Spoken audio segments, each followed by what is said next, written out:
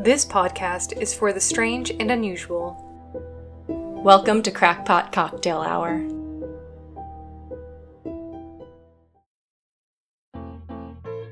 Next tonight, the ad trying to sell soda using themes of policing and race. Tonight, that ad has now been pulled after unleashing outrage across this country, including Martin Luther King Jr.'s own daughter. ABC's David Wright on The Apology Now. Pepsi's edgy new web ad features reality star Kendall Jenner disarming racial tensions with a sugary beverage, trivializing Black Lives Matter, according to some activists. The daughter of Dr. Martin Luther King Jr. tweeted, "If only Daddy would have known about the power of Pepsi." But Pepsi has struggled before. Come on, which one is he? Point. Pepsi ultimately pulled this Mountain Dew ad featuring a rambunctious goat in a police lineup with black men. You better not snitch on a player. Today, paparazzi caught up with Kendall Jenner in Paris. Do you have anything to say about the Pepsi video? Do you have any regrets? Pepsi does have regrets, saying it was trying to project a global message of unity, peace, and understanding, adding, "Clearly, we missed the mark." David Wright, ABC News, New York.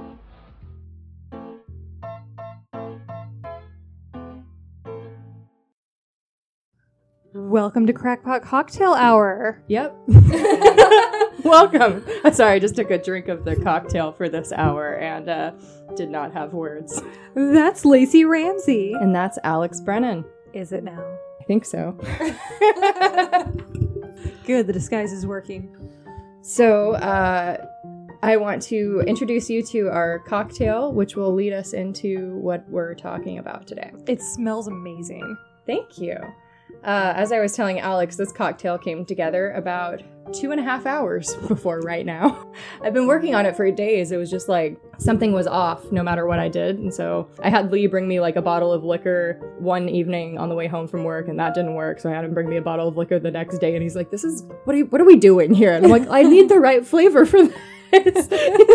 He's like, why do you need all these bottles? I'm like, because I was wrong about one. And he's like, yeah, I got SoCo and I was trying to mix it in. And he's like, why the fuck would anyone buy this? And I was like, I don't know. I thought maybe it was good. People drink SoCo with shit all the time. I mean, like, it was purchased by other people. I mean, they're still in business. Right. And it just does not work for this. And so I tried it and was like, oh, no, that tastes like cold medicine. Neat. Well, that's what we want to do. I mean, I guess you do kind of have a cold, but I don't want you to. Luckily, I am like at the very tail end. So I have my energy back today. I'm only coughing every now and then. I am so sorry if I cough into your ears. But, yeah, that was fun.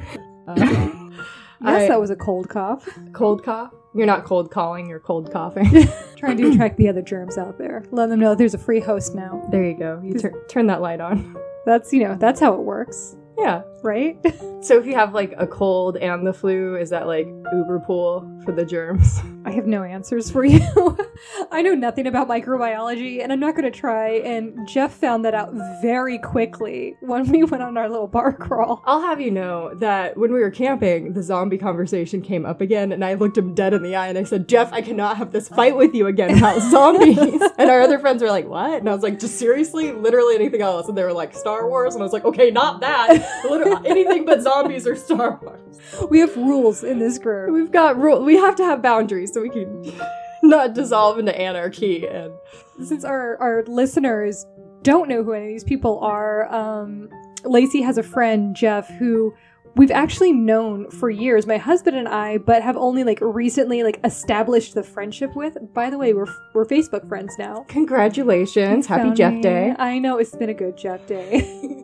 Apparently, he went to school to be a pharmacist for a while, so he actually knows much more about microbiology and infectious diseases than I will ever know. And because I'm someone who's just always curious, I'm like, I know shit, and I'm going to keep proving that I know shit, and I'm going to ask you all of these questions about how could this possibly be. And unfortunately, I think I helped stoke the fires of the zombie argument. I was like, but what is it? Is there a thing that could cause this reaction?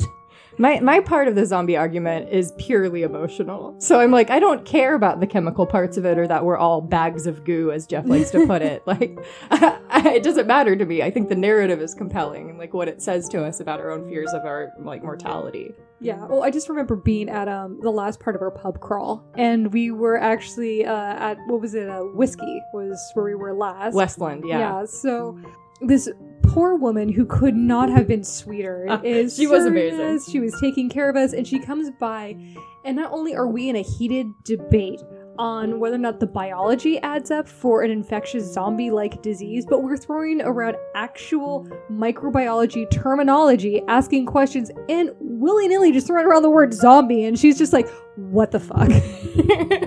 Yeah, and then we like closed out the place. We had to be gently reminded that people sometimes leave places. Oh, people have lives? Yeah, it turns out. I mean, they also close at like 8 or 9 or something. That's relatively early for a Seattle weekend, but I digress. So speaking of the cocktail, this week is New Coke Float. And it's 4 parts orange vanilla Coke. So it's one of the newer flavors that's being released. 4 parts Häagen-Dazs bourbon vanilla bean truffle ice cream. 1 part Jim Beam Kentucky bourbon. A dash of bitters and garnish with an orange slice. And like I said, this smells delicious, so let's go ahead and have a sip. I'm going to pretend that you haven't had a sip yet. Yeah, pretend like this is my first sip. So good. Thank you. So a few years ago, we had some leftover like vanilla flavored vodka because, you know, we're women. Yeah. That stuff just multiplies. I mean, like, just like that and like supplies for Cosmos. They just show up everywhere. True. And we had some ice cream in the house, and I told Heath I wanted to go buy some root beer, and we made alcoholic root beer floats with it, and it was the best thing. And this kind of reminds me of that, only I actually like this a little bit more. Well, thanks. I was originally going to do vanilla ice cream, but I saw the bourbon vanilla bean, and I was like, well, I guess my choice has been made for me. And I do think the bitters kind of add like a depth of the herbal flavor of the rest of it that kind of you wouldn't taste like in the bourbon otherwise. Mm-hmm. I feel like when it comes to a lot of mixed drinks, you can usually have that really sharp alcohol taste, and it almost overpowers the actual taste of the alcohol. But in this, like, I'm getting the bourbon flavor, I'm getting the feel of it, like I'm getting like the vapor part of it, but it's not sharp, it doesn't sting, it's just so nice. Thank you. And this is gonna be probably the most dangerous drink you've made for me.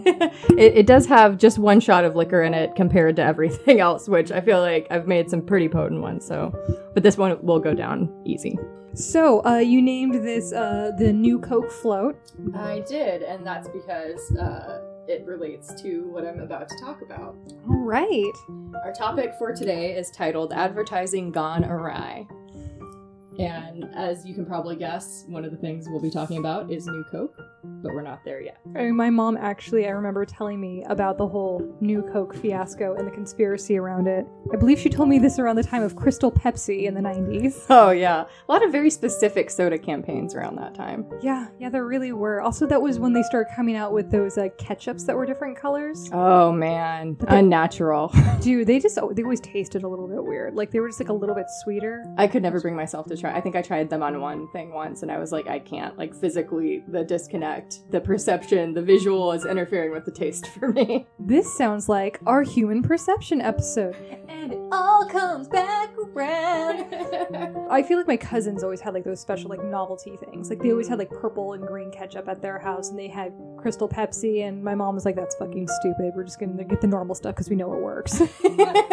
Bet on what you know. All right, so to launch into this, today I'm going to tell you a couple tales of some interesting marketing promotions that you might not know about, and some marketing attempts that totally backfired. We're going to start somewhere successful and familiar as we look over a lifetime of wacky marketing. So picture this. It's 1936, and you're a child, 6 years old, playing on the streets of Chicago. Like you do. Especially in 1936. Are there, like, rusty needles on the street that I'm playing with? Definitely, because you're lucky not to be working, 6-year-old child. Am I taking rides from strangers everywhere? Not yet, but you might be about to, because listen to this. What is this that you see coming down the very same street you're playing on? It appears to be some kind of sausage vehicle. It's the very first Wienermobile. Oh, I just thought of so many inappropriate jokes. Oh yeah. The Oscar Mayer Wienermobile is coasting straight towards you, right through the streets of Chicago. This little child. Yeah. The Wienermobile is barreling down on this child in the streets of Chicago. That's just what's happening, man. That's just what we do. The driver hands you a whistle shaped like the Wienermobile, and you've become a... It's a weenie whistle! You get your very own Oscar Mayer weenie whistle. I can't think about weenie whistles without thinking about the Santa Claus, because all he wanted for Christmas when he was 3 years old was the weenie whistle. You remember so many things.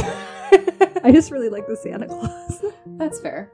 Was that the last good Tim Allen thing? It's up there. Well, Toy Story, right? Isn't he still? Yeah, because he's Buzz Lightyear. Okay. Big Trouble. That's a good one. Oh, okay. Yeah. I haven't seen that one. It has a Rene Russo and Ben Foster and a baby Zooey Deschanel. Aww. It has everybody, like Janine Garofalo's in it, Oh, wow. and oh god, I can go on for days on who's in it. Just watch it. It's a silly, stupid movie, and I love it. That sounds very like of the time. So the driver hands you a weenie whistle. You wrap your lips around it, and you've become a loyal Oscar Mayer customer for life. Speaking of weenie whistles, a few years later, a young Paul Ryan will become a Wienermobile driver. But you don't know that yet. I know that you're maybe a paragraph into this, and so far this is the best episode we've ever done. You just like that we get to see weenie whistle so much. And somehow you tied in Paul Ryan. I was so pumped to find that out. Like him and his widow's peak with his weenie whistles. Handed out weenie whistles to the good girls and boys. At least he did something right in his life. Was this the right thing to do? Give weenie whistles to children? According to Oscar Mayer, it was, and I think that it was a useful promotion because you knew when I said sausage vehicle what was happening. That's true. That's very true. That was 1936. It's 19 years later now, 1955. Didn't that feel just like the blink of an eye? It really did. Oh my god, I've hit puberty. Since you were only 6 years old when you saw the Wienermobile, you're hopefully mostly through puberty at 24 years old now. Hopefully. No comment. Your prefrontal cortex is not done developing totally, but you're close. Still living in Chicago, your friend, Bruce Baker, the advertising man, has finally come up with a big idea for wholesome cereal company Quaker Oats. His idea is pretty novel. Sell cereal by using a land giveaway. Of course, this wholesome United States company isn't about to give away wholesome United States land, so naturally, Quaker looks north to Canada. Naturally. Yep, feels about right. Bruce tells you all about the promotion over drinks. In 1954, he tells you, Quaker Oats bought a parcel of land just over 19 acres in Canada's Yukon Territory for how much do you think? How much money? $5. $1,000. 19 acres. $1,000. Wow. Yeah. If only. Isn't that? Oh my god. There's a website called Inflation Calculator where you can plug things in now. That would be $9,520 in today's dollars, which is still... I can afford that. Yeah, we could just, like, buy that 19 acres in Canada and start our commune. The rent in my area is usually about $2,000 a month for a studio or one-bedroom apartment in downtown Seattle. So, yeah, that's a pretty damn good deal on some land, I'd say. Yeah, no shit. On their lawyer's advice, Quaker transfers ownership to the Klondike Big Inch Land Company. It's a subsidiary company that Quaker established just for that very purpose, so that another company would be holding the deeds to this land. They then print up 21 million deeds, each for 1 square inch of land. So this land giveaway. Yeah. You get like an inch of land. The big inch, for sure. What am I gonna do in my inch of land? Whatever the fuck you want, cause it's yours, baby. But what if I like try to plant a seed and then like as the tree or whatever I'm growing sprouts, it spreads into other inches? Legitimate questions all. Moving on. In January 1955, 93 different newspapers run the ads. Quote, get a real deed to 1 square inch of land in the Yukon Gold Rush territory. And, quote, you'll actually own 1 square inch of Yukon land. The ads ran on a radio show that was partnering with Quaker called the Sergeant Preston of the Yukon. So, to qualify, Bruce tells you, a person needs to mail a box top from one of a few different Quaker products, shredded wheat, or puffed rice, along with a form to the Quaker Company. In return, you get a 5 by 8 inch deed to a 1 square inch piece of land. So the deed is bigger than the land. I can't even keep my deed on my land. You try it out, and you're pleased to receive a deed in the mail a few weeks later. However, the very next month, the Ohio Securities Division, where Quaker is located, blocks Quaker from trading box tops for land. I mean, I can't imagine why. Until the state of Ohio is able to give Quaker a license for the sale of foreign land, as their headquarters are in Ohio. In response, Quaker halts the mail-in deal and instead just puts a deed in every box. So if I just got a lot of boxes, I could just get a fuck ton of land. But it wouldn't necessarily all be adjacent, right? That's true, but if you play the odds. What if I just buy in bulk? What if I'm just a really shady grocery store owner and I'm just yes, we're sold out of Quaker ham, yes. Maybe I could open a new Canadian headquarters. Or I want to go find that gold up in them hills. Oh, my minor sounded a lot like my newspaper guy. I need to work on that. He could have 2 jobs, Alex. That was a hard economy. Those really aren't the best jobs to piggyback on, both a newspaper man and a miner. He's got diverse interests. He's just in the river, just sifting out to see if he can get any nuggets, and he's just I got an idea for this story. Need to mull it over more. Oh no, he's a gossip journalist, I think. And he talks about the other miners? Mm-hmm. So he's just panning I just look like any other miner, just going about my business, but he's listening to the hot goss. And he's Jacob, he found a pocket. He found a really good thing. Yeah, and so then he tells people where to go, and then they go, or you can pay him and he won't tell people, but you get it to yourself. Eli and him, they've been on the outs for a while, and maybe you can turn them against each other and then get both Jacob's mine and Eli's mine. See, now you're thinking like a miner / newspaperman. I think I found out who I was in a past life. Jerome the miner. He has a name now. What's his name? Jerome. Ooh, Jerome. Yeah, it felt right. Yeah. You learn later that none of the deeds were ever registered. So there was never any real transfer of ownership from the Klondike Big Inch Land Company to any of the people who mailed in or got any of the cereal boxes. You don't own that square inch of land. You never did. It makes you sad. My inch of land? I had plans for that land. A decade later, you read in the newspaper, because Jerome the newspaper man supplies you, and he always keeps you up to date. Jerome's on top of it. He's come very far in his career. 10 years later, 1965, you're 34, and the Canadian government takes ownership of the land back from the Klondike Big Inch Land Company due to unpaid taxes totaling how much? Is it also $1,000? It's $37.20. Oh no, what does that change you in today's dollars? That's the one I didn't Google, so I don't know. Multiply that by a few. But it's not much. But still, I mean, definitely less than 1,000. I mean, it's clearly worth more than $37 and some odd cents are today, but it's still not a lot. It's just the promotion was done, so the company didn't need to exist or hold on to the land. In the following year, 1966, the Klondike Big Inch Land Company is dissolved. According to Wikipedia, the land is now owned by Dawson City Golf Course. Interesting. Let's do some golfing. So you could go visit what were once the Klondike Big Inches of land. There's gold in that golf course. All right, Can you imagine us in the sand pits? Huh? Can you imagine us in the sand pits with our pickaxes? In the pits. There's gold in here. I'm picturing myself in a water trap, my jeans all rolled up to my hips, I'm fine, I've got this. You guys, we're trying to hear. This is the 7th hole that you've done this house. Let me go about my business, eh? You stole my golf ball, just get off the course. As you're very healthy, in 1981, you're 50 years old, super spry, still loving life in Chicago, and you decide it might be nice to travel, see the world while you still can. You've eaten your share of hot dogs and bought your share of 1 inch of land, and now you think, let's get out. I'm just sustaining myself on just oatmeal and hot dogs.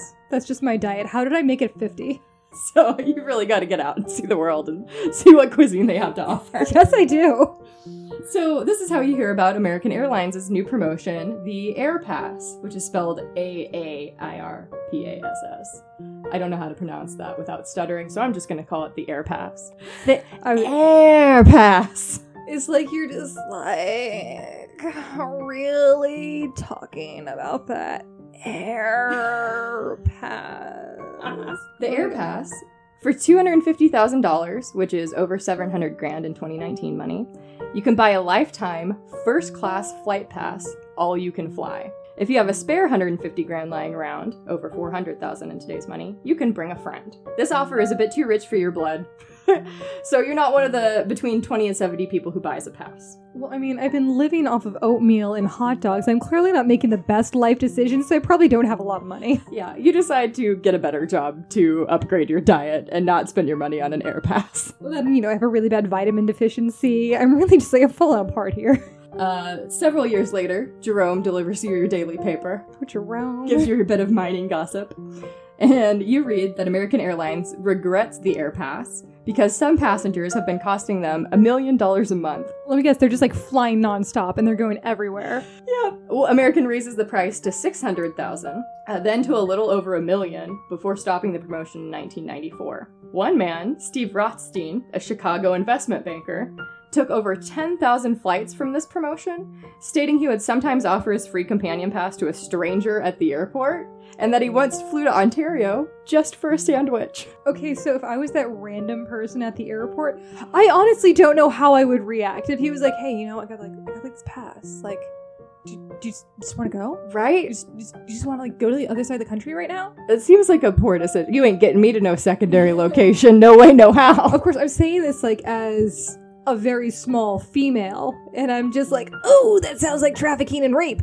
But right. If I was like a random dude in like the 1980s, and it was just like, yeah, we're doing this? Definitely. We're doing this? I also saw a cool thing that Steve Rothstein, the same guy who flew to Ontario for a sandwich, also once flew to Rio de Janeiro with his daughter because she was doing a school project on Brazil. And so he took her there for the day to get firsthand experience. And I was like, okay, that's beautiful. That's actually really cool. Yeah, I thought that was sweet.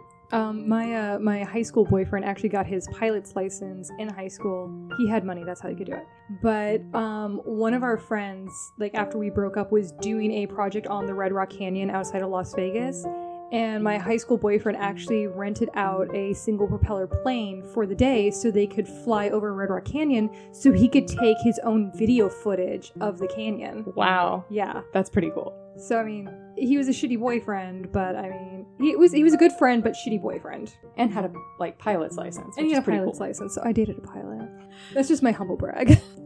Since everyone is costing Americans so much money with this promotion, in 2007, they decided to legally go after two of the most prolific users of the flight passes, Steve Rothstein, who we mentioned, and a Texan named, I shit you not, Jacques Vroom. Vroom.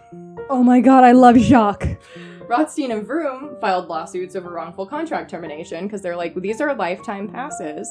But American Airlines had too many and too powerful lawyers. And then American Airlines filed for bankruptcy in 2011. So nobody was getting any money out of them for a while. Fun side story. I was talking to my mom before this, and I was like, I know we have some kind of family story related to American Airlines. And she said when she met my dad in a bar, he was wearing a t-shirt that said, "Marry me, fly free." His dad, my grandpa, worked for American Airlines, and my parents could get standby tickets, and so they only used them once. And I was like, Mom, why did you only use them once? And she's like, because we couldn't afford to go on vacation, even with free air. You still have to pay for food and all that. And I was like, that's fair. I actually get free standby passes now through my brother, because he works for Southwest. Oh, nice. Yeah, so even though I just had a vacation canceled, but it sucks that it was canceled. It's at least I didn't spend $500 on plane tickets. Yeah, that's very fair. That'll make it feel a lot better. Yeah, so it's it sucks, but the one time they did use the tickets, they waited for 2 days in the airport to try to go to Europe,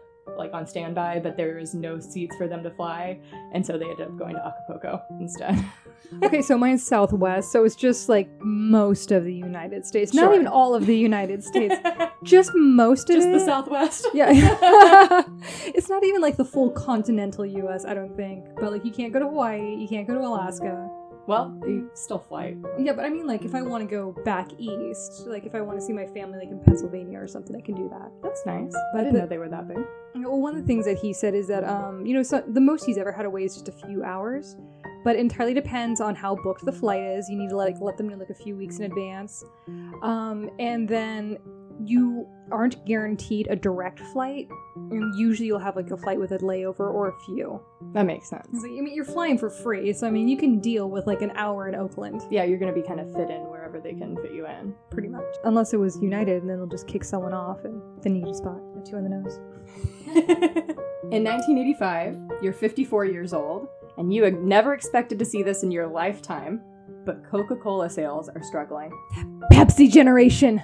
Yep, that's it. Motherfuckers. You observe less people drinking Coke as more people explore Diet Colas, Pepsi, and non-cola soft drinks like Sprite, things like that. So Coca-Cola reformulates its original beverage and releases New Coke, but they don't do so without conducting extensive taste tests and finding out that consumers prefer the taste of New Coke. Not just to original Coke, but to any cola on the market. Hands down, the research comes back, everyone likes this way the hell better. All of their market research is like, hell yes, this. So they put out New Coke. Obviously, I'm giving you a skeptical look right now because we all know how this ends, and I have a lot of questions for this research, but please continue. Yeah, learning that it was so well researched was like, what? Like, I didn't know that they actually did taste tests. It's received incredibly poorly, I think. Spoiler. People hated New Coke. In the same conversation with my mom, I learned that she created and circulated a petition to get back to the old Coke.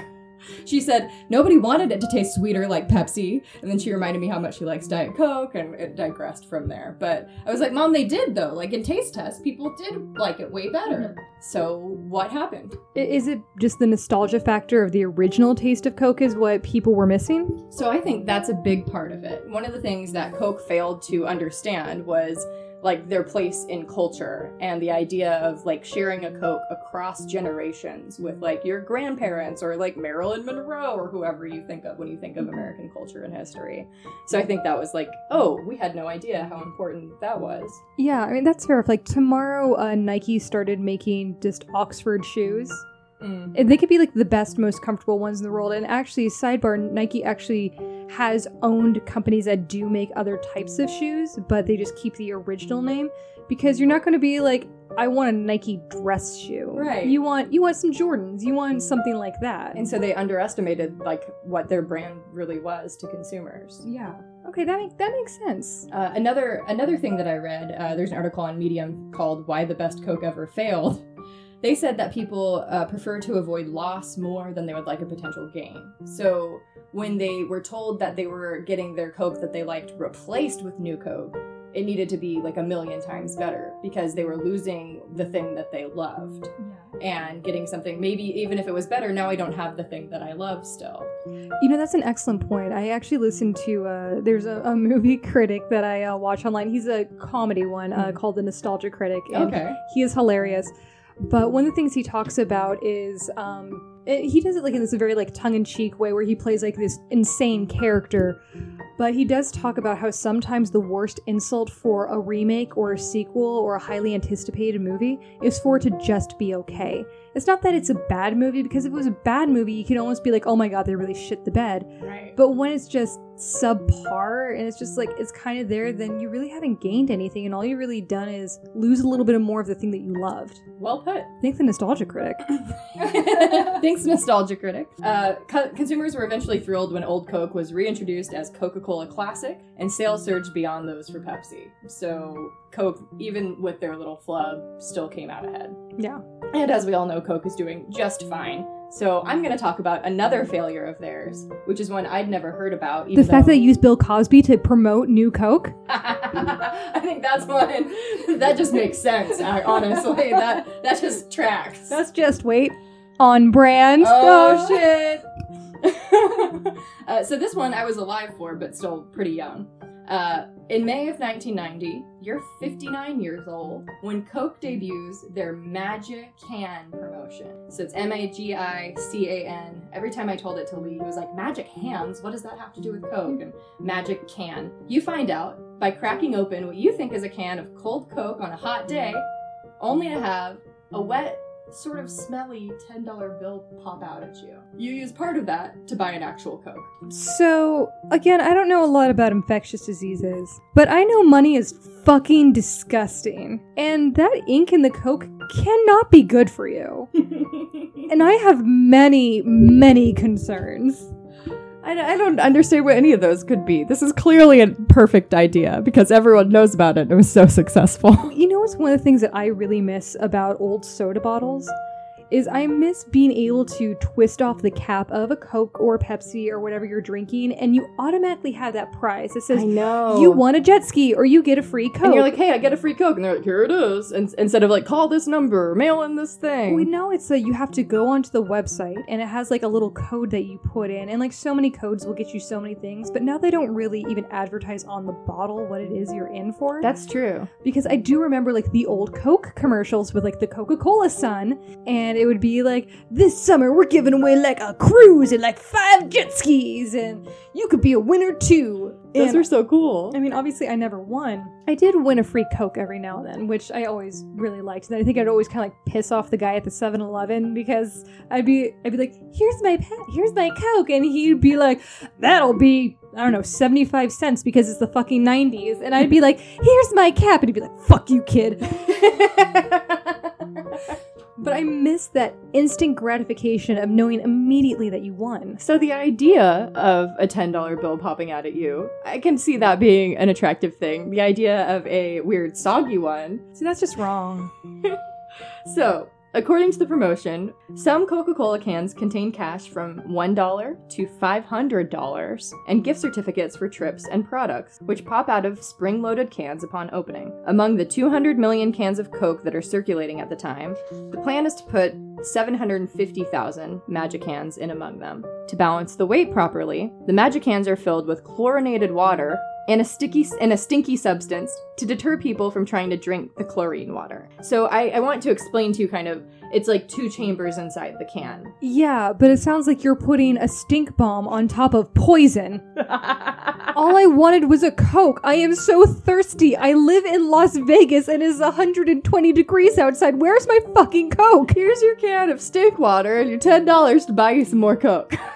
So, like, what if one of these cans explodes? So, wait, so it's water and then just, like, a chemical that smells. Yeah, so it's like chlorinated water and then a stinky chemical. Yeah, so it's not like it's carbonated or anything. So, like, there isn't, like... And there's no Coke in there. It's really just, like, the liquid in a chamber, and the money's supposed to be in a separate chamber. Okay, because... Supposed to be. I'm, like, imagining just, like, a carbonated can of Coke with a spring-loaded mechanism inside it, and I'm just imagining all the eyeballs that are lost across the country. And, like, the people who choke and die on the springs. And, yeah. Like, she died with a $10 bill down her throat. You're just, like, so thirsty, you just, like, pop it and go to drink, and it just, like, shoots you in the back of the throat, and it's just like, where's Sarah? So, like you say, a well-thought-out promotion. I was also thinking, like, wait, could they just put it in Coke? But the sanitary thing is the first thing that I think is a concern about putting it in Coke. But I think the other thing, the actually more pressing concern, is that the money will just dissolve in the Coke, right? That's true. Like, Coke dissolves battery acid in teeth. I feel like paper money. Yeah. So, and, like, what if you don't get to that can for a while? Like, what actually happens to that bill as it dissolves in the Coke? Baby, your liquid money. I'm so concerned about the fact that there's, like, a spring-loaded mechanism in something that is disguised as something that you're supposed to ingest. And then there's chlorine in it and a stink bomb on top. So, who approved this? An 11-year-old boy gets sick from drinking the mixture inside the can. Let me guess who reported it. It was Jerome. I'm sure it was. Coke releases a campaign, and this is featuring New Kids on the Block. There's people from New Kids on the Block, I think, in this campaign, to, quote, take a good look and see if you have money or see if you won a prize before drinking it. So, like, so they got a Wahlberg. It's very, like, please don't just, like, yeah, it's one of the Wahlbergs, I'm sure.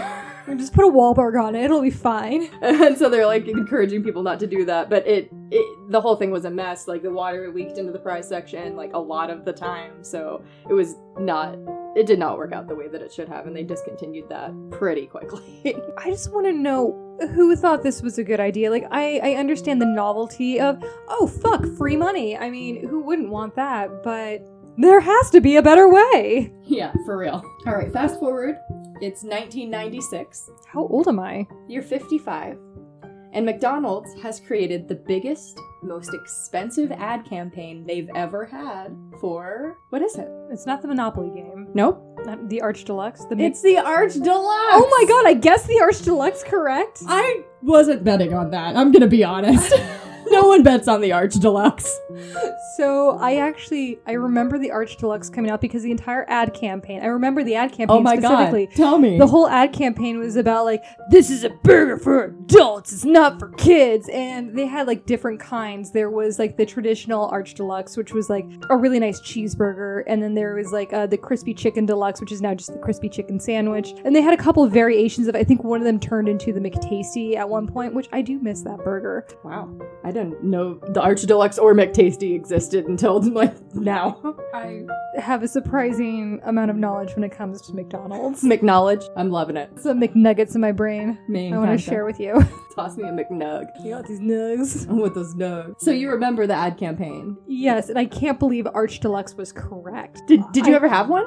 I actually did. I actually really liked it. Lee said that he had one and he loved it. He goes, "Oh, I miss the Arch Deluxe." And I was like, well, fuck me. I guess everyone knows about this burger. I really miss the Arch Deluxe, and actually the Crispy Chicken Deluxe became my favorite sandwich. And they actually temporarily discontinued it at McDonald's for like a few months last year, and I almost lost my shit. Yeah, that's not okay. Because I was like, this is the one thing that survived the Deluxe massacre. He said something about like horseradish mustard or something. That was like the thing he remembered from it. I don't know if I remember that at all. I just remember it being a really good burger. One of the ads included a young actress named Jessica Biel. Jessica Biel was in the Arch Deluxe commercial? She was. You can find it on YouTube. Oh, I'll tell Heath because he loves her. But, so, despite you and Lee having fond memories of the Arch Deluxe, it was kind of largely seen as a betrayal of the customer base for McDonald's, which is children. Like, they were trying to pivot to, like, make their product more appealing for adults, but they were, like, doing it really, like, a hard right. Like, no, this is not for kids. You know what? That's so funny that you say that, because that's exactly what I remember from the commercial. Is like, this is not a kid's burger. But also in the 90s, there's a thing where I actually had, when I was 5 years old, I want to say, I think it was either when I was 5 or 6, I had my birthday party at McDonald's. Oh, that was such a thing. It was such a thing. I never did, but yeah. Yeah, but like a lot of kids did it. You get like a tour of the McDonald's. Everyone always wanted to play in the play. Tour of the McDonald's. They did a tour of the McDonald's. They're like, so this is McDonald's. So I remember like there were 2 different McDonald's that I'd gone to where they did like the McDonald's birthday party. I think my friend Brian did one there. At both McDonald's, or maybe it was the same one, you actually had to like go downstairs and like on the back side of the building to like go into like another way to get in, and then like they'd walk you through like the kitchen and everything. So you kind of feel like a little exclusive because you got to see like behind the scenes. But like now as an adult, I look at McDonald's, I'm like, why the fuck would I want to tour this place? Your parents are like, I mean, I guess if you want, you can tour McDonald's. I mean, like the McDonald's play places when we were a kid, those were fucking lit. Those were incredible and like massive. Yeah, I feel like you don't see nearly as many as you used to, and the toys are shit now. Yeah, I think it's just we live in a more litigious society. The campaign ends up costing McDonald's an estimated $300 million and is not super successful, so they quickly get rid of the Arch Deluxe. Well, then that's why the Crispy Chicken is the only one that survived. Rest in McPieces, Arch Deluxe. Fast forward to 2003, you're 62 years old, and Red Lobster comes up with a promotion for endless snow crab legs. As you well know, snow crab legs are your favorite food of all time. Well, you know, I had to move on from hot dogs and Arch Deluxes. You're living the high life now. And all that oatmeal. You go 3 times a week to Red Lobster. You have multiple snow crab leg servings each time, and you start to reek of crab. You are sated. Good thing I don't have a shellfish allergy. It's pretty shellfish of you. Meanwhile, you're eating Red Lobster out of house and home, and they lose $3.3 million in just 7 weeks. So good job. You don't say. You love them crab legs, girl. I feel like they should have looked at the business model that American Airlines did with like their unlimited flying. They're just like, you know, maybe some people are going to take advantage of this. But in contrast to that, at a time when flights are becoming more affordable than ever, when they created that Air Pass, snow crab leg prices are at an all-time high during this promotion. Well, that's just double stupid. When executive states, quote, "It wasn't the second helping, it was the third that hurt. and the fourth. Who gets 4 helpings? You did every time. You know what? I do love crab. I fucking love crab. Yeah, it's one of my favorite, Yeah. seafoods. When I also love anything you can smother in butter. Every time my dad comes up, he always asks to go somewhere that has good crab. And I'm like, you're in Seattle. Yeah. Take your pick. Throw a crab leg and hit another crab place. Just close your eyes, throw a stone, and then run really fast because you'll get arrested. And then get some crab legs. 4 years pass. You haven't eaten crab in a while because you had enough. You're 66 in 2007. You see an ad for LifeLock Identity Protection Services that features the real social security number of the LifeLock CEO. I remember these commercials, and I remember thinking, oh, you are so fucked. You wonder if the product really lives up to its claims and if the CEO's social security number is really safe being public. But that's all you hear about it for a while. Later on, it becomes public knowledge that the CEO's identity, Todd Davis's identity, has been stolen over 10 times in 1 year. You don't say. You feel relieved that you didn't entrust your personal data to LifeLock, who were later fined $12 million by the FTC for deceptive advertising. Holy shit. In addition to having his identity stolen fucking 10 times. So, we've already cleared out your bank accounts and everything. You own 5 timeshares in Mexico. Now give us $12 million.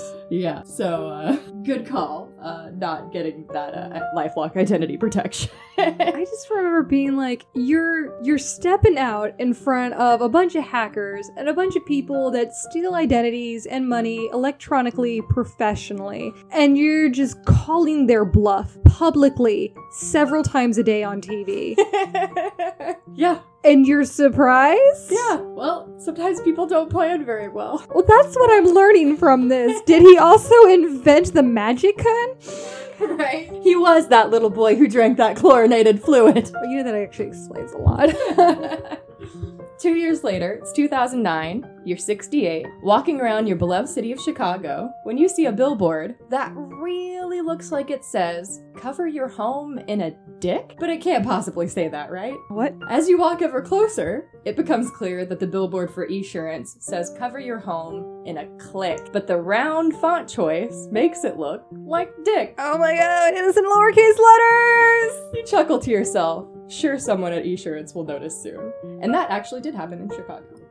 Most of these things really did happen in Chicago, which is why I placed you So, there. if you really want to test if your advertising is a good or a bad idea, just go to Chicago. Yeah, it's a good testing ground. You know, they have great music, great movies are filmed there, horrific winters, da bears, Da bears. and shitty advertising. Later that day, during your monthly phone chat, your grandson, a video game writer, tells you that he's received an unusual gift in the mail from a video game company, Brass Knuckles. You advise him that where you and he live, in Illinois, brass knuckles are illegal. I very much remember this. You do? I do remember this. Do you remember what company it was? I don't remember what company it was, but I remember it being a big thing because in a lot of territories, brass knuckles are highly illegal. Yeah. So as someone who's really fucking weird, I know a lot about weapon laws in a lot of states. As someone who walked into my apartment today saying, I almost brought a broadsword in today, but luckily, my husband took it home for me. That's fair. I'm a very small, very weird, kind of scary person. Highly weaponized. But in, Nevada, where I'm from, there are a lot more lenient laws. But I think even brass knuckles were difficult to find in Nevada. But things like butterfly knives, which you can get in Nevada, are illegal in most other territories. Okay.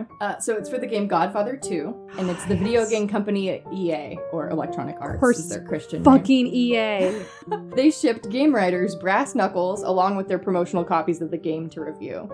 EA did not realize that brass knuckles, as Alex knows, are illegal in several states where they had shipped the knuckles, but fucking worse than that, they didn't realize brass knuckles are illegal in California, where EA is based. Oh, EA. Yeah, California has very strict laws. If you go to buy certain swords, knives, ballistic weapons online, they will actually tell you, in certain territories, they won't ship them to, so you need to confirm that you're not in those territories. It makes sense. And if you put it, in your shipping address or in your billing address, sometimes they won't even let you complete the purchase. Well, they won't let you do it in the shipping address, but sometimes even in the billing address, they won't let you do it because even though you might be shipping to Nevada where you can get away with fucking They everything. still just don't want to like mess with it. Well, and, yeah, because like, I mean, on the off chance they're doing something illegal through the mail. exactly. I live on the other side of Lake Tahoe in California, but somehow, even though it's where my billing address is, it's getting shipped to Reno. Don't worry, EA is on top of this though. They've got it handled. Are you sure? Because I've played a lot of their games, and they can go fuck themselves. Yeah, no, what they do, they've really got it together.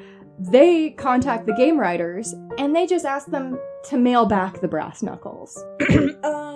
This seems like double illegal to start with. Yeah. Number 2. Tell me more about what EA did. That's basically it. They were like, yeah, mail us back the brass knuckles, guys. And then I think somebody was like, guys, this is double illegal. You can't do this. And so then their final notice was like, just like make sure they're properly disposed of. Just like get rid of them, which I don't think is a thing. We're gonna melt them down? Like go to your local police station, like a video game company mailed me these. What do you do with the brass knuckles at that point?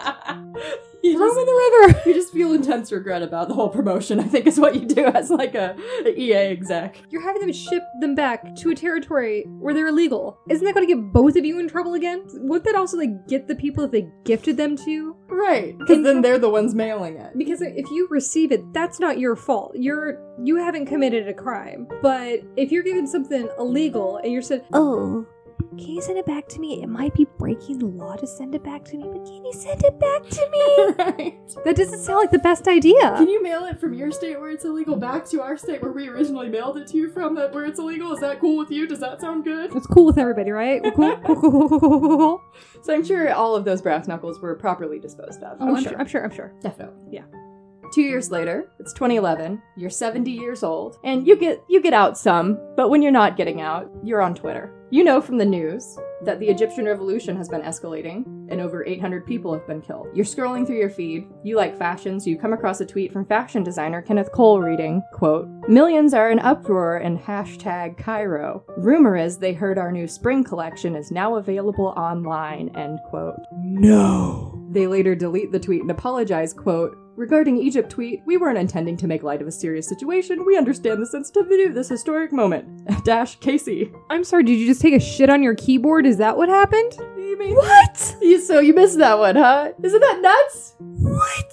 So it's okay, because they really understand what they did wrong, because in September of 2013, as the Syrian civil war is escalating and the death count is rising, at Kenneth Cole for Real tweets, quote, "Boots Love on to Gaddafi!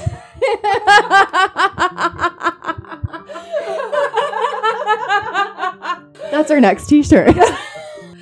Oh god, no. Almost. Kenneth Cole tweets, quote, "Boots on the ground or not, let's not forget about sandals, pumps, and loafers." Who runs the PR department at Kenneth Cole? Shop Kenneth Cole. Isn't that... It sounds like it's Kenneth Cole himself. Someone has to sign off on these things. There is someone, somewhere, who, well, okay, so I want to say there is someone who oversees everything, but We have a president who tweets from the toilet at 3 a.m. I think anything goes. that's true. That's not of a company, that's of a country. I still want to know what Kafifi is. Kafifi? I'm just curious. So speaking of Twitter, at 76 years old, you still love it. It's 2017, and you notice there's a lot of weird Twitter shit happening, particularly in 2017. The first thing that you notice is the whole Pepsi Kendall Jenner thing. But it can fix everything. You remember, it's where Kendall Jenner is diffusing the United States' political tensions by giving police officers Pepsi. Like, the natural solution. Yeah, it's like the flower in the rifle from the 60s, but instead of that, it's just like, no, dude, just have a Pepsi. Stop being racist. I thought this was put really succinctly. There's an article, 8 Marketing Fails You Have to See to Believe by Ben Johnson. Quote, "Pepsi acutely realized that 2017 was a big year for political activism. What Pepsi didn't fully grasp is that political activism is predicated on taking direct, authentic stances, and that consumers don't love it when marketers use watered-down versions of their politics to prop up a brand." You don't say. Hmm. I did actually see a meme that was the tank man from Tiananmen Square standing in front of the tank, because he has the grocery bag with him, and it says, "In that bag is just filled with Pepsi." Oh god. The best thing I saw was Martin Luther King Jr.'s daughter, Bernice A. King, who tweets out, quote, "If only daddy would have known about the power of hashtag Pepsi." I love the sass of his family. Bernice A. King, you have my heart. Also in 2017, you read on Twitter that Adidas sent customers who participated in the Boston Marathon an email that reads, quote, "Congratulations! You survived the Boston Marathon!" Oh! Tell me why you're cringing, Alex. Oh! Because not everybody survived! Yeah, and this is 2017. This is 4 years after the Boston Marathon bombing. How could you think this is okay? Well, how could you? So the Boston Marathon bombing in 2013 killed 3 people and injured over 250. And they're just like, cool, we're gonna use this. Yes, 3 people died at the race, and then it was a 4th person was the officer who was shot by the brothers. Oh, correct? I didn't know that. Yeah, because they killed a police officer, I think within like 48 hours of their capture. Shit. Side note, I actually have some weird memories of the Boston Marathon bombing. The week of the bombing was the week that my mom was coming up because I was getting married that year, and she was coming up for my dress fitting. And we'd also just adopted Malcolm, our dog. It's a lot going on for you personally. So Malcolm we had at our house that weekend, and he was just a puppy. So we have like all this video footage of him like running around the apartment. But this was after the bombing, but when they were still hunting for the bombers. So all of our early videos of Malcolm, in the background, you just see like CNN, like, the hunt for the bombers. It's one of those real things, like moment in time, like where were you? Yeah. And actually I remember my mom being up from Las Vegas with my puppy Malcolm in her lap when they were doing like the standoff with the one who was in the boat. Wow. Yeah. So I will always remember that weekend because there was just a lot going on. Yeah, for Adidas as well. Jesus Christ. In 2018, you encounter the Yanny Laurel video. Do you remember that? Yes. It was like the... Do you hear Yanny or do you hear Laurel? Right, very much like the black and blue dress or the white and gold dress. Yes. You only hear Yanny, just like you only saw the gold and white dress.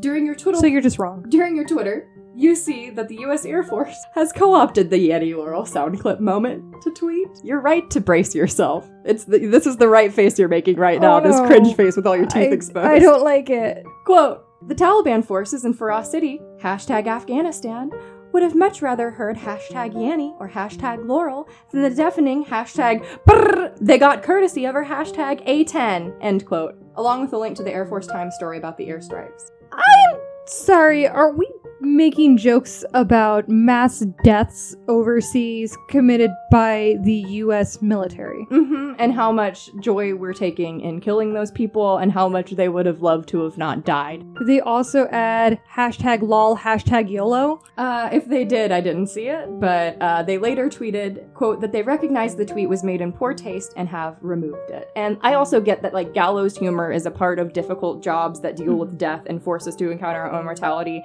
but if you want to celebrate, like, a mass death that, like, you have caused and tweet that out as a way to get people to come to your organization, I've got real problems. Yeah. Well, I mean, like, as Jake likes to put it, we have a text thread with our group of friends that he just calls the large one with all the heathens and Mitch. And all it is dark humor. But you also realize that there's a context, there's only certain audiences that enjoy different types of dark humor. And there's some dark humor things where I'm like, oh, that's even too much for me. And particularly in the context of using something as a promotional item, you have to consider your audience. Yeah, and when you're giving it out to the mass public, it needs to be watered down even more. Yeah. And I'm actually really disgusted by that. Isn't that horrifying? Like, the attitude of, like, celebration of death, really. Like, yeah, and I mean, I'm not saying that it would be okay if it was just like 2 Marines saying it to each other, but in the context of 2 soldiers saying it to each other just to cope with a horrible situation, that's contextual. Yeah, not knowing it's, not we're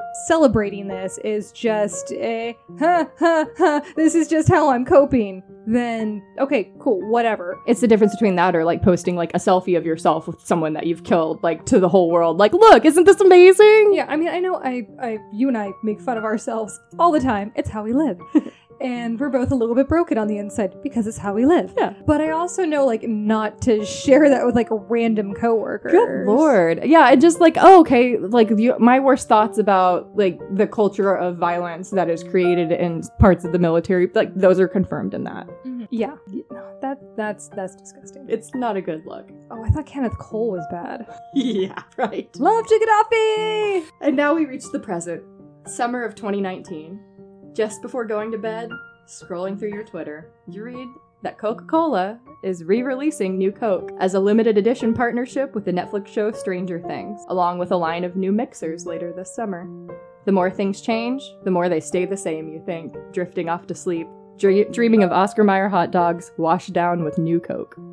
Well, you know that they put a Crystal Pepsi back in stores. I tried so hard to find Crystal Pepsi. You have no idea, and I couldn't. I went online. It was like this store, this gas station. I drove everywhere, and I couldn't find it. I think for you and I, those kind of flops are a novelty thing, but it's not something that we would buy regularly. But thinking of you were saying that with New Coke, it became what you lost is greater. Yeah. Well, remember a few years ago when the Hostess almost went out of business, and we almost lost Twinkies. That's fair. We always just took Twinkies for granted. I know, and it's just like if we were regularly buying Twinkies or Ho-Hos or whatever, Ding Dongs, some snowballs tomorrow, then Hostess would not have been in that situation. But the second we realized that thing was being threatened, the demand for it went through the roof, and it actually ended up saving the Hostess brand. It's something really interesting about our psychology, I think. Yeah, because, the joke has always been that even the apocalypse, Twinkies will be around. Twinkies sharing cockroaches, and we haven't lost the last two. Yeah, of course. Well, we didn't lose Twinkies either. They're still here. Right, we almost did. I had a Twinkie about a few weeks ago. Congratulations. I do like a good Twinkie. So that's it. That's advertising gone awry. Wow. So... Not to say that's all the terrible things that have happened in advertising, just kind of a lifetime of it. Yeah. Because, I usually when people talk about advertising, they're usually talking about either A, the New Coke thing, or B, they're talking about subliminal messaging. Yeah. But I really like the journey of just how people just constantly make these stupid ass decisions. Yeah. But the one that really surprised me was the New Coke one, because I didn't realize how much research went into it. Same. I was like, well, this was just stupid. But it was like, no, this was super thought out and researched. And they knew what they just didn't understand what Coke really was. I wonder if they had just called it something other than New Coke. Or if they had both. Lee and I were talking about this, how you have original Coke and you have New Coke, and it's a promotional thing to decide which one you like more. That could be really fun. Yeah. And surge sales. I would very much have enjoyed something like that, because how many types of Coke are there now? Because there's Coca-Cola Classic, there's Cherry Coke, we're drinking Orange Vanilla. I have a Vanilla Coke in my backpack right now. They'll have the New Coke later this year out again. Yeah. There's lime. There's Diet Coke, there's lime, there's also they did the lemon Diet Coke for a while, which was actually really good. Yeah. Coke Zero. Mm-hmm. This is just an advertisement for Coke. Right. New Coke float. Wait, that's ours. But even Pepsi's been on that train now, because there's Wild Cherry Pepsi and there's Vanilla Pepsi. Cherry Coke is my favorite of I told you that Mountain Dew Code Red is definitely my favorite soda, but the cola sodas, Cherry Coke all day, every day. If it's an option, I will drink Cherry Coke. I loved Cherry Coke when I was younger. I still love Cherry Coke, but I think I'm still very nostalgic for the very 90s can that was that bright red with the big blocky letters. It was the edgy Coke to drink. Yeah, it's always a movie theater drink for me, because they without fail have it at movie theaters. Yeah. Well, a few years ago they re-released Surge, which was just Mountain Dew on steroids. My story about Surge was that we were not allowed to drink Surge unless we went to my grandparents' house, where they always had Surge, because when we were kids, they my niece was a teenager, and so they had Surge, that made sense or whatever. They're this is too much caffeine for you at 9. But we were allowed to drink it there, because it was you could just go swim in the pool and burn off all that caffeine and sugar. So my grandma actually spoiled the poop out of me, and I love her so much. That's what grandmas are for. Oh, exactly. As I've told you, my grandfather died when I was 3 years old. My grandmother's house was next door, and I decided when I was 3, I'm going to take care of grandma now, because that's a responsible choice for a 3-year-old to make. Sure. So I spent most nights at my grandma's house, and I wonder if it was her bribing me to maintain my company, but she would give me ice cream for breakfast, and there was always whatever soda I wanted in stock. She always had a candy dish, but she'd always ask me, what candies are you feeling right now? Aww. Do you like the Doves? Do you want to go back to Three Musketeers? That's so cute. Oh, you're on a Milky Way kick. Okay, we can get Milky Ways in there. And so there was just always sugar, and I remember drinking Surge. I could drink like a whole 6-pack of Surge like in a day while watching Nickelodeon on her sofa. Because what were you watching on Nickelodeon? So, first of all, I was all about All That. Oh, yes, All That for sure. Kenan and Kel. Mm-hmm. Alan Strange. I didn't watch Alan Strange. I watched Alex Mack. I did watch Alex Mack. She had a great name. Larissa Oleynik. I mean, one great name to another great name. So, funny story about her. Heath, when he was in, I want to say either college or near the end of high school, either way, he was 17 plus. The guy who played Bogey Lowenstein from 10 Things I Hate About You came to his school to talk. His favorite part about it is that apparently the guy who played Bogey Lowenstein like slipped up at one point, like said a swear word. He goes, "Oh, I'm sorry." And the teacher said, "Oh, no, they're all of age. They've all like signed their forms." He goes, "Well, shit!" He did not have the most favorable things to say about Bianca. Well, I feel like that age, that amount of fame.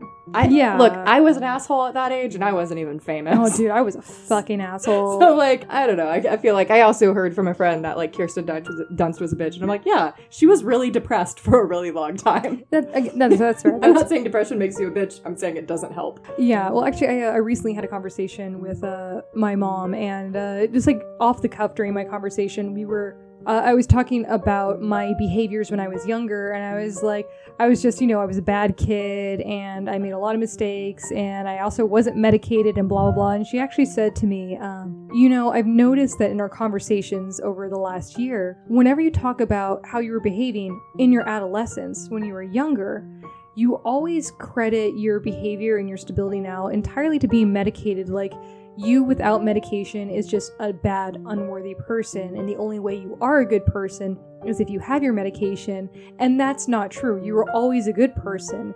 You just had these extra anxieties and depressions that you didn't know how to handle because you were young and going through a lot of turmoil and growing as a person, and it just amplified your downtimes, your dark moments. What a grounded, beautiful response, Mom. I was really happy to hear it, and my family is actually, they've been very supportive of my mental health care, but it really made me feel seen by my family because my dad's been very supportive.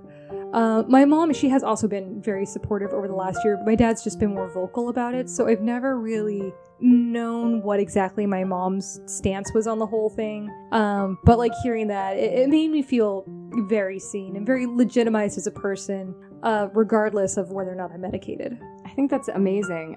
Diving into Mental Health Minute. Lee and I are driving down the road, I don't know, a week ago, and I was talking about a breakdown I'd had recently that I won't share here, but Alex knows about, and how I got through it and kind of came out much more quickly than I would in the past. I feel like I used to think that being happier and less depressed and like understanding my own shit more like would mean that I wouldn't ever get into those dark places, but I found that it's a lot less that I never go there or that I'm afraid to or can't, but more that like when it happens or when I find myself there, I am less afraid of it overtaking me forever. I'm more able to go, oh, this is that thing happening. I'm having sad feelings. I can call friends. I can write about it. I can do art about it. I can like let this out of me and not just like stew on it. And then it usually means that I come out of it much more quickly. And he says, yeah, no, I've totally noticed that about you. Like you are bouncing back so much more quickly. Like you're just a lot stronger than you used to be, like mentally, and like you're on your own side. And like it's really cool to see. And it was like, oh, okay, great. Yeah. There is something to be said for letting you feel that, because you almost like get to a point where, have you ever been at a party or something when you were younger and you realize that you were just annoying people? Yeah.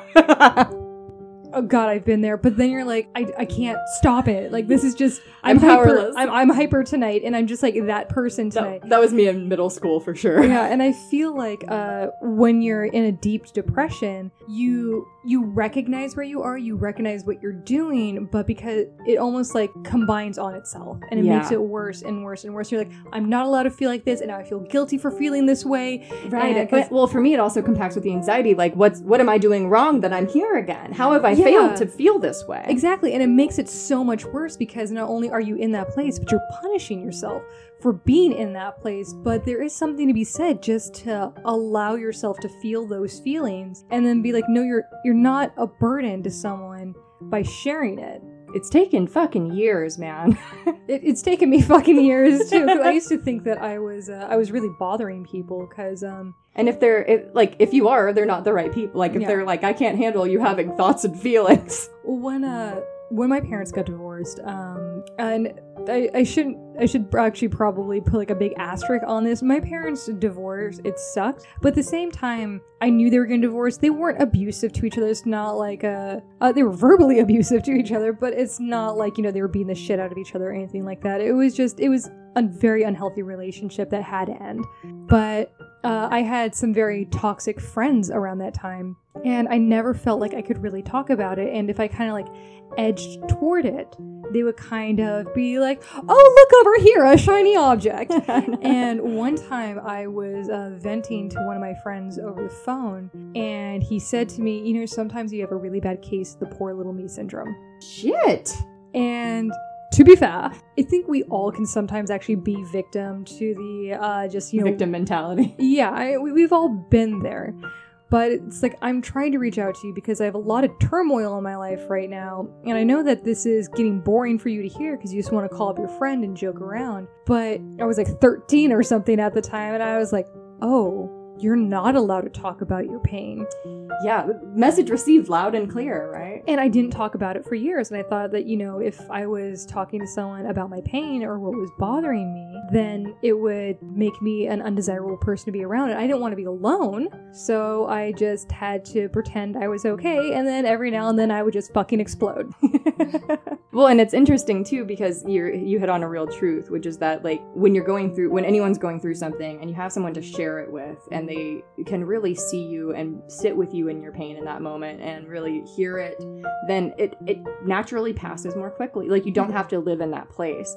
But if you either feel like you have to take it all on yourself, or if you're trying to be seen by someone who is closing their eyes hard and tight and refuses to see you, is unable to see you, is never going to be able to give you that I'm so sorry you're going through this kind of feeling, then it also extends that like misery you're in, because you're not working through it. It's still just kind of bottled up inside you. It's like you're bouncing this tennis ball off a brick wall and it keeps coming back at you. Well, not only is it coming back at you, it feels like it's coming back at you harder than you threw it. Because your pain is being rejected and multiplied by that. Exactly, yeah. That's actually one thing I can say to the credit of my wonderful husband, Heath, is through everything with my mental health struggles, he has been so incredibly supportive. And I was 22 when we got together, and he was 27 at the time, which still isn't exactly the most mature ages. And so we both had to do a lot of growing, a lot of learning how to communicate with each other. But the fact that even when I was at my darkest, hardest moments, he was still learning ways to try to help. And like, he wasn't afraid to call me on my shit, because I can be a bitch. Well, and that's a good friend too, is like knowing when to call you on your shit, knowing exactly. when not to. Yeah, and so like he knew when to call me on my shit, but when I really needed him, if he would just say, okay, what do you need from me? Whatever it is, just let me know what you need from me. And him just being constantly present and just encouraging improvement has been amazing. It feels so good to be seen. It's so good to be seen. I love you. I love you too. But yeah, I'm really surprised because there are things in here that I actually didn't know about. I didn't realize how big the weenie whistle was. I just thought it was a weird little bit from a Santa Claus movie. It's not a tiny weenie whistle. It's a massive weenie whistle. I actually do, to this day, even as an adult, if I see the Oscar Mayer Wienermobile, I get excited. I would lose my shit. I've never seen it in real life. You've never seen it in real life? No. So, my phone, as you know, has a cracked screen, and it is on its deathbed, though I actually recently found out that my insurance is not nearly as expensive as I thought it was, so I'm going to get it replaced soon. Good. But I pulled out my old iPhone to see if like maybe I can, just move my SIM card over. And I'm looking through the pictures, and about 2 years ago, on my iPhone, I had taken pictures in downtown Seattle, a picture of the Oscar Mayer Wienermobile, because even as a fucking adult, I'm like, it's the Oscar Mayer Wienermobile! I'd be so excited. Yeah, no, I've never seen it. It's That's really a cool. car that's shaped like a hot dog! A sausage vehicle? But yeah, I mean, that just driving it around, whether or not it does anything, is just a brilliant piece of advertising. Everyone gets excited when you see something like that. Yeah, so sometimes you take chances and you're rewarded for it, and sometimes you get a soggy $10 bill and, still $10. That's all I have. Yeah, well, I really, really enjoyed that. I'm glad. Yeah, there were a lot of things that I didn't know about. We learned more about Jerome. Oh man, You look like you're ready to. I'm so ready. All right. Well, thank you for listening to Crackpot Cocktail Hour. You can view our episodes either on our website at crackpotcocktailhour.com or get it on anywhere you listen to podcasts. We're also on social media. We're Crackpot Cocktail Hour on Facebook. We're Crackpot Cocktail Hour on Instagram, and we're at Crackpot Hour on Twitter. So yeah, until next time, stay cracked. We need to find a good catchphrase. We It's do. Terrible. Cheers. Cheers. Why do we do this? I always put in a fake one. I know. It's tradition.